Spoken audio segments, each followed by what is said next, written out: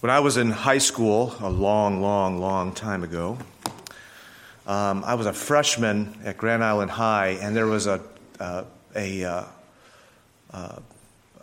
twins by the name of Rob and Paul Schenk, who were seniors at the time, 4 years ahead of me. The only reason I know them is because they were like the most popular kids in the whole school. They were identical twins. They were Jewish, and they both looked like John Lennon, which was really cool. They had long, flowing black hair, hippie-like, and all of the giddy girls just could not get enough of Rob and Paul. And remarkably, gloriously, the Lord got a hold of both of them. They both came to the Lord Jesus. Both of them were redeemed. One wound up going into the Roman Catholic Church, and the other into the Charismatic movement. But then several years later, I think it was in the mid to late 80s, after I had been converted for about maybe 7 or 8 years, lo and behold, on the front of Life magazine was a picture of, I can't remember which, because they both looked the same, Rob or Paul holding an aborted baby in his hands. And the whole topic was Operation Rescue and abortion and so forth. And I'll never forget one of the pictures as you open that big, luxurious magazine. It was a beautiful magazine. And it had a picture of Paul or Rob. They were praying. He was kneeling in the middle of a street, praying regarding this abortuary. And the pro-abortion side, of course, they were on the opposite side. And the photographer got this picture of Rob with a look of peace upon his face as he's just praying in the street, and a woman who was just filled with wrath and anger just right next to his head. It was such a stark contrast. It was almost like that from that movie, what was it, with Sigourney Weaver? Alien, where an alien comes and is right next to the woman's head. The picture of the world's wrath, anger, no peace, and this godly man bowing in humble submission to the Lord. It's such a stark contrast. It shows the dividing line between those who know Christ and those who don't.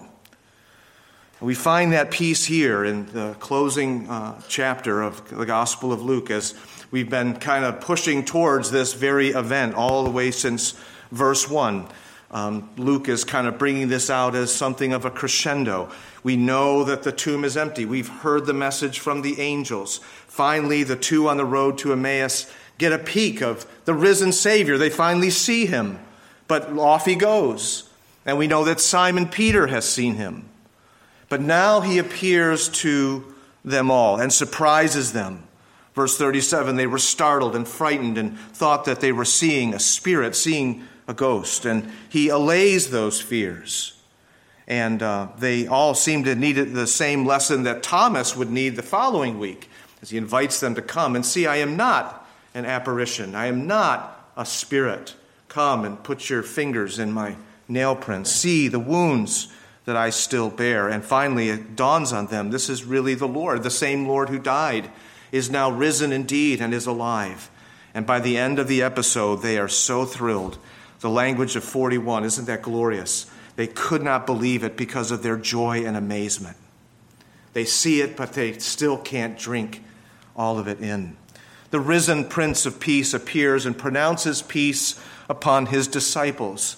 Their response is one of fear and dread. So unexpected is this appearance to them that they can't even believe their eyes. And finally, as it were, their eyes adjust to this new light. And their attitude comes around and they rejoice and they still can't hardly believe it. It's almost like those times where you say, somebody pinch me. Am I dreaming? Is this really real? Why? Because it's too good to be true. You understand that the message of a Savior who has overcome sin and death and has bought heaven for us. These are the greatest things that you can possibly believe. Nothing higher, nothing greater than this. There's nothing that we can possibly receive greater than this. There's nothing that we can possibly have greater than the risen Savior as our King, as our Lord and Savior.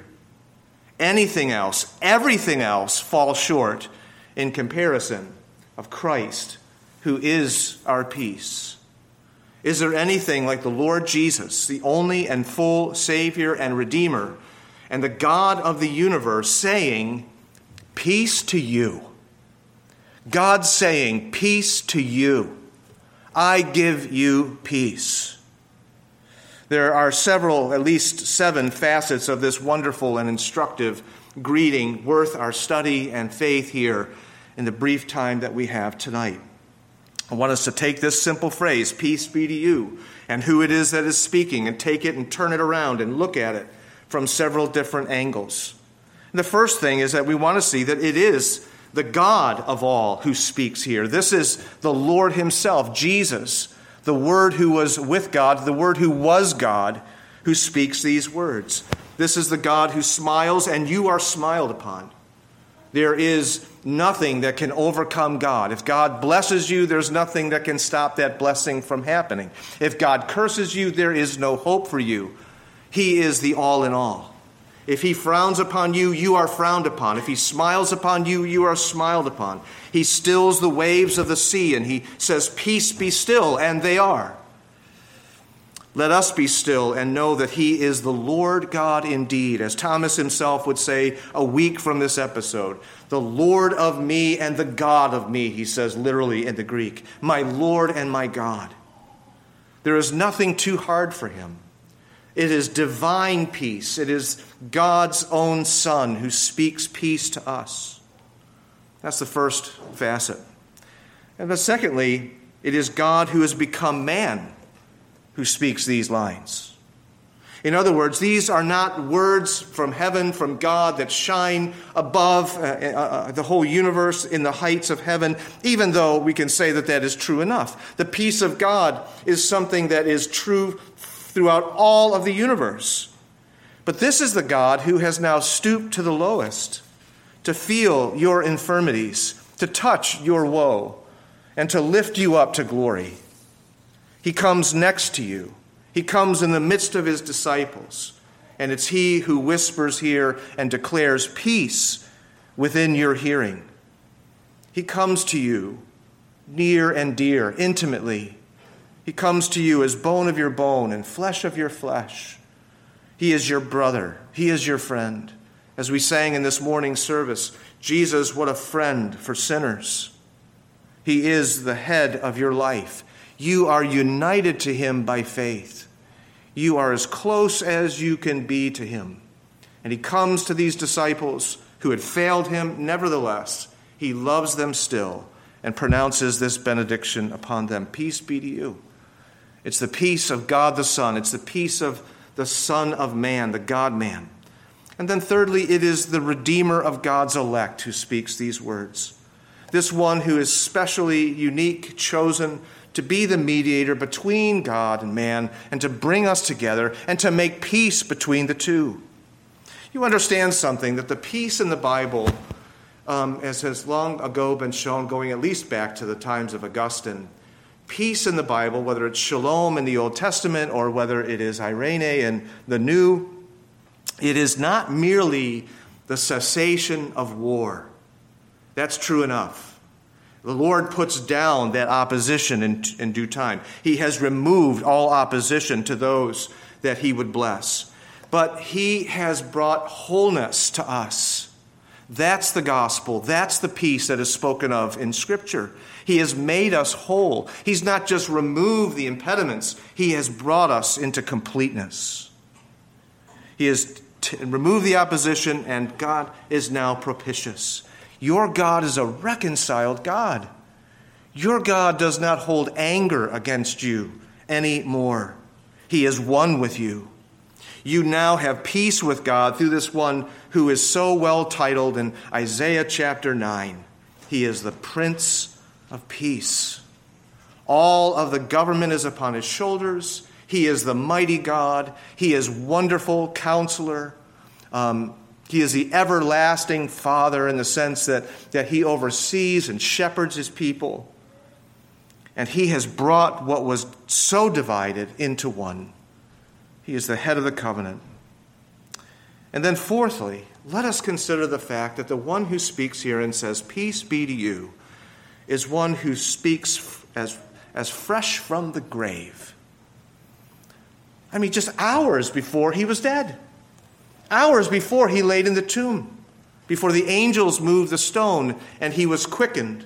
As we read in the confession, it's generally applied to the Father. The Father raised up the Lord Jesus. But the other two persons of the Trinity are involved. The Son takes his life again to himself. The Holy Spirit quickened him in his resurrection. So he who is fresh from the grave speaks, who now wears, as it were, afresh the keys of hell and death. He walks forth in the very dawn of his victory that he has accomplished upon the cross. He has just now returned from the greatest battlefield that will ever be seen in all the universe, where he overcame the devil and won salvation for his people by dying in their stead. It's there at the cross he took the sword from the hand of his fallen enemy and chopped off his head, as it were, with his own weapon. It was by death that the devil held people in bondage. He took the sword of death and by his own death has slain the enemy. Death now is done because sin is done. And there is no more wrath in God towards us, as we just saw in point 3, that he is the Redeemer, the reconciler. Jesus is the Prince of Life. He dug the grave of the grave. He has buried death and hell and judgment against his people in his death. He killed death dead, so that now the Christian does not fear these things. It's he who is so victorious with all of these gifts who comes and says, "Peace be unto you." And then if he is fresh from the grave, it is also the one fresh alive. He is risen. He is newly resurrected bodily and not a mere spirit or ghost who speaks here.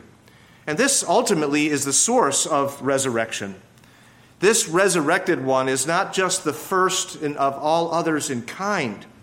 He is uniquely the risen one in the fact that he has now this new life by which all the life of the new heavens and the new earth is going to come forth.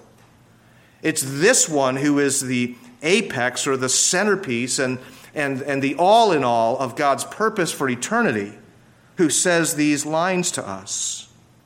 It is from him from whom all blessings must flow to the uttermost parts of the earth. This, you see, is not just the beginnings of the preaching of the gospel to the widest extent of this fallen planet, to go to the uttermost parts of the earth and to bring this good news. It must spread eventually to the whole universe, that this whole world must be made new. And Jesus is the one who's going to make it so. He is the rock of eternity upon which we safely build our lives. So he's fresh from the battle, victorious. He is alive and resurrected now afresh, this new resurrected condition in which he is, by whom all will be raised, in particular his people, and enjoy everlasting life. It says, "Peace be unto you." And then sixthly, this is the one who could have said quite the opposite to you. This is the one who could have frowned you away from his presence. He could have set you in the wrath to the uttermost to those who reject me and will not have me as their Lord. The disciples hear at the reaction of the presence and statement of Jesus. He says, "Peace," but they have anything but peace as they're startled and they are frightened and thought they were seeing a ghost.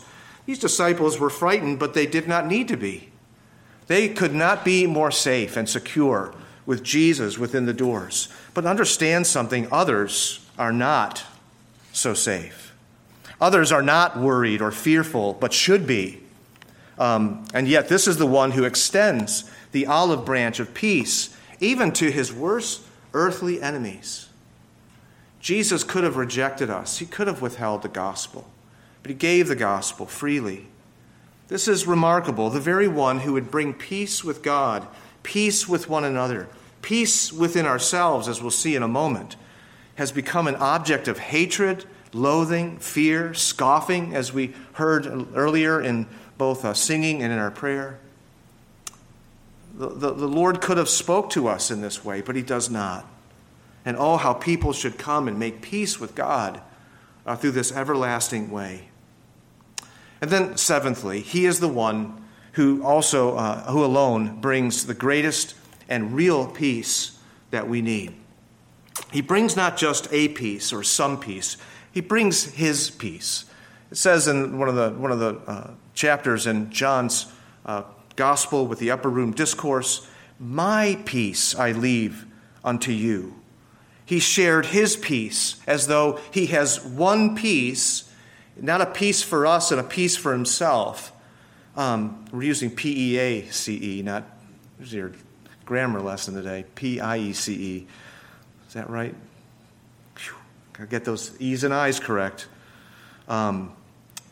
He gives us his own peace. Not as the world gives, give I unto you. This is precious, says Charles Ross. The contrast is between the world's manner of giving and Christ's giving. The world gives grudgingly. The world gives deceitfully. Whenever the world is saying, peace, peace, you better beware.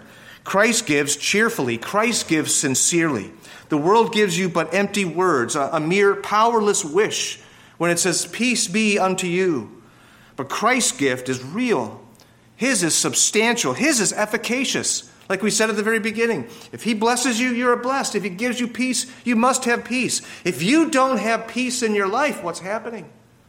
What's going on? What kind of a peace are you leaning upon? The world's good wishes can, at the best, extend only to the life that now is. Christ's blessing is eternal. That's the kind of peace that he brings. Peace be unto you. Now think of this great sevenfold peace of God. Contrast that with the peace of the God of this world. You know, you have to understand something. It's not just having peace or no peace. There's always this middle ground called counterfeit peace. That's always something that we have to deal with. Satan promises peace. The devil promises peace. There is no peace. There's true peace and counterfeit peace. The devil's peace is the peace of the grave. His is the peace of what is fleeting. His is the peace that brings you into bondage. It's a remarkable thing that when God takes something away in your life, it's to your benefit. When Satan gives something in your life, it's to your harm. It's to your diminishment. How many of you have read Nathaniel Hawthorne's rendering of the Pilgrim's Progress entitled Celestial Railroad? Any of you familiar with that? Nathaniel Hawthorne has written this wonderful little monogram called The Celestial Railroad. And basically, he takes the Pilgrim's Progress and sees what the church and what the culture of his day were doing in this modernizing of the approach to life in his day. Imagine what he would say today. And so he recast the whole Pilgrim's Progress in a modernized version. Instead of a difficult pilgrimage on the way to the celestial city, a railroad is built. And the railroad takes you over all of the hard parts of the Christian life, all the ups and downs that you read of in Bunyan's classic. But you begin to realize that the one who is driving this train is Beelzebub. And the smoke that comes out of this. And so this person that gets on the train against his better judgment winds up going through this trail and at the very end thinks he's going to heaven but winds up in hell. And the conductor jumps off. That's the kind of peace that the wicked one will dupe men with. We know that we want peace. We know that we need peace. But he gives the kind of peace that really is more harmful than it does good. God gives you peace even in the midst of affliction, suffering, hardship. See the great stories of God's people, like we mentioned earlier of Mr. Shank, being able to be at peace even as the angry, spitting, brutal, hate-filled voices and the scoffing and spurn that he felt there, he was at peace. God's peace stands in the midst of these sufferings and hardships. The world, the flesh, and the devil give turmoil and unrest in the midst of peace. It amazes me to see how often things can be great on the outside. And yet, if we don't have the peace of God, we can still bring turmoil into what is good. We are not brought into true peace by the ways of the flesh. I'm reminded of one of the great lines from one of my favorite movies, Braveheart, as William Wallace is interacting with the Queen about making peace in the tent there. And she says, here, I'm giving you all this gold, and I'm giving you all these riches, and here's all these prizes, and we will not pursue you if you withdraw your troops. And he says, so you're trying to buy me. And she says, well, yes. She says, this is how peace is made. And I love the line that immediately comes out. He says, slaves are made in this way. The gospel peace frees us. Well, as we close and wrap up, let's consider just a few qualities of this blessed peace in Christ briefly for us. Do you have the peace of Christ? Does Christ say unto you with this benediction, peace be unto you?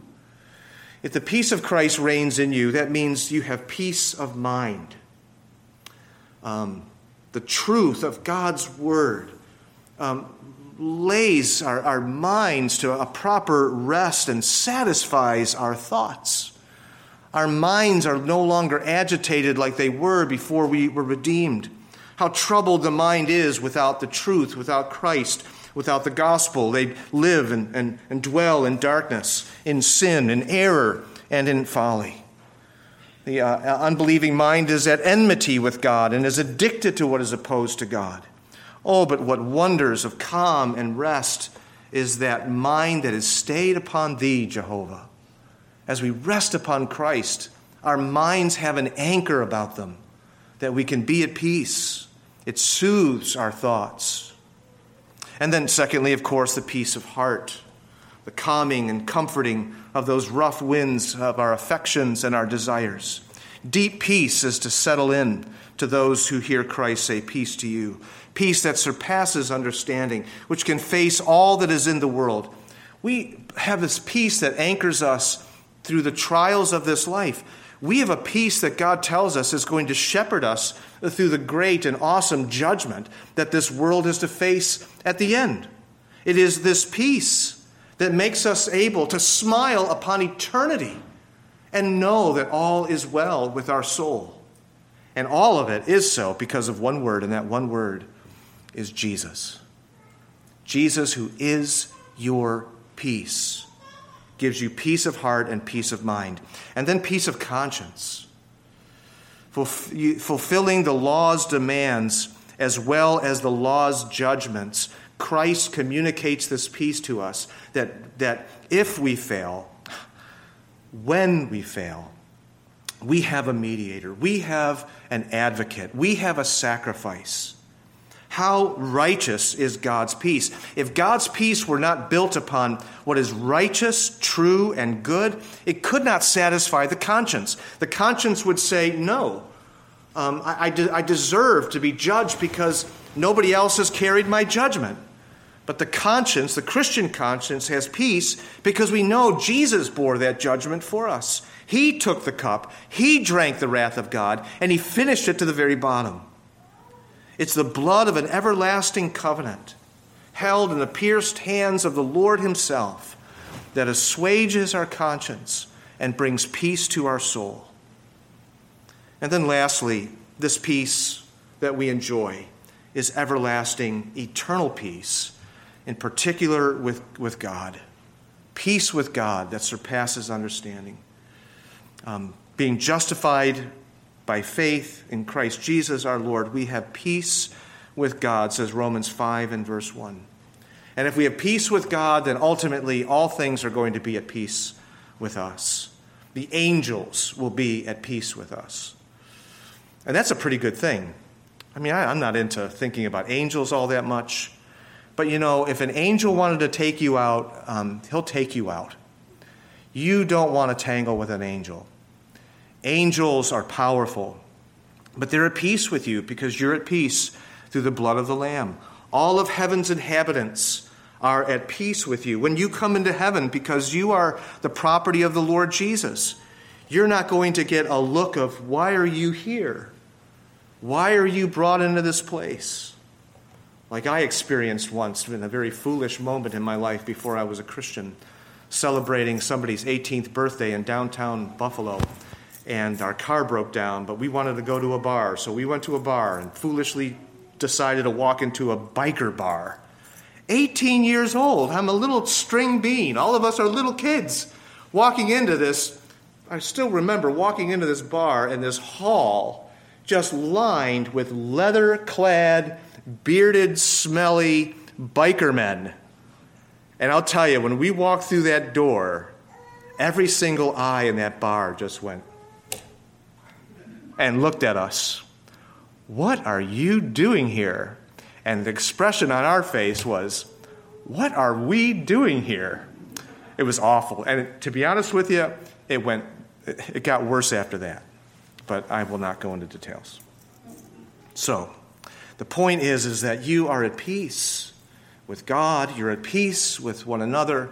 You are at peace ultimately in yourself. You already have it in principle. You are going to have it in total in but a short matter of time. What's it going to be like to have perfect peace with no sin, no devil, no temptation, no misery, no failure, no death? When the consummation comes and Christ brings in that final end. Jeremiah Burroughs says, "Oh, the blessed state of a believer, of one who has embraced the gospel. He is at peace with God. It is the glory of the Son of God to be the Prince of Peace. The fruits of the Spirit are joy and peace. The gospel is the gospel of peace. The kingdom of God consists of righteousness and peace. The evangelical, the gospel benediction is grace and peace. Peace is an amiable thing, but how lovely, how amiable is peace with God through our Lord and Savior, Jesus Christ. Peace be to you." Father, thank you for your mercies to us in the risen Savior, that these things are secure, not because of us, but because of you, but because of Jesus. Lord, what blessed hands have been extended to us tonight. Help us, Lord, to reflect the divinity of this peace, the humanity of it, and being humbled, the reconciliation of this peace. And we thank you, Lord, for welcoming us into your very presence to enjoy fellowship with the living God. We do thank you, Lord, that the peace that we have has overcome the grave. It's the peace of one who is risen from the dead and can die no more. And we thank you, Lord, that you who have shown us such peace could have shown us such wrath and frowned us, as it were, into hell. We thank you, Lord, that we have this great and real peace through Jesus, our Savior. May we walk in the gospel shoe of peace wherever we go. Help us, Lord, to be quick to share this good news to those around us. So, Lord, drive these few little nails home to our hearts tonight and help us to go into a world that needs nothing so badly as the peace of God that surpasses understanding, found in the bleeding wounds of our once crucified Savior, who now reigns at the right hand of the Father. In his glorious name do we pray. Amen.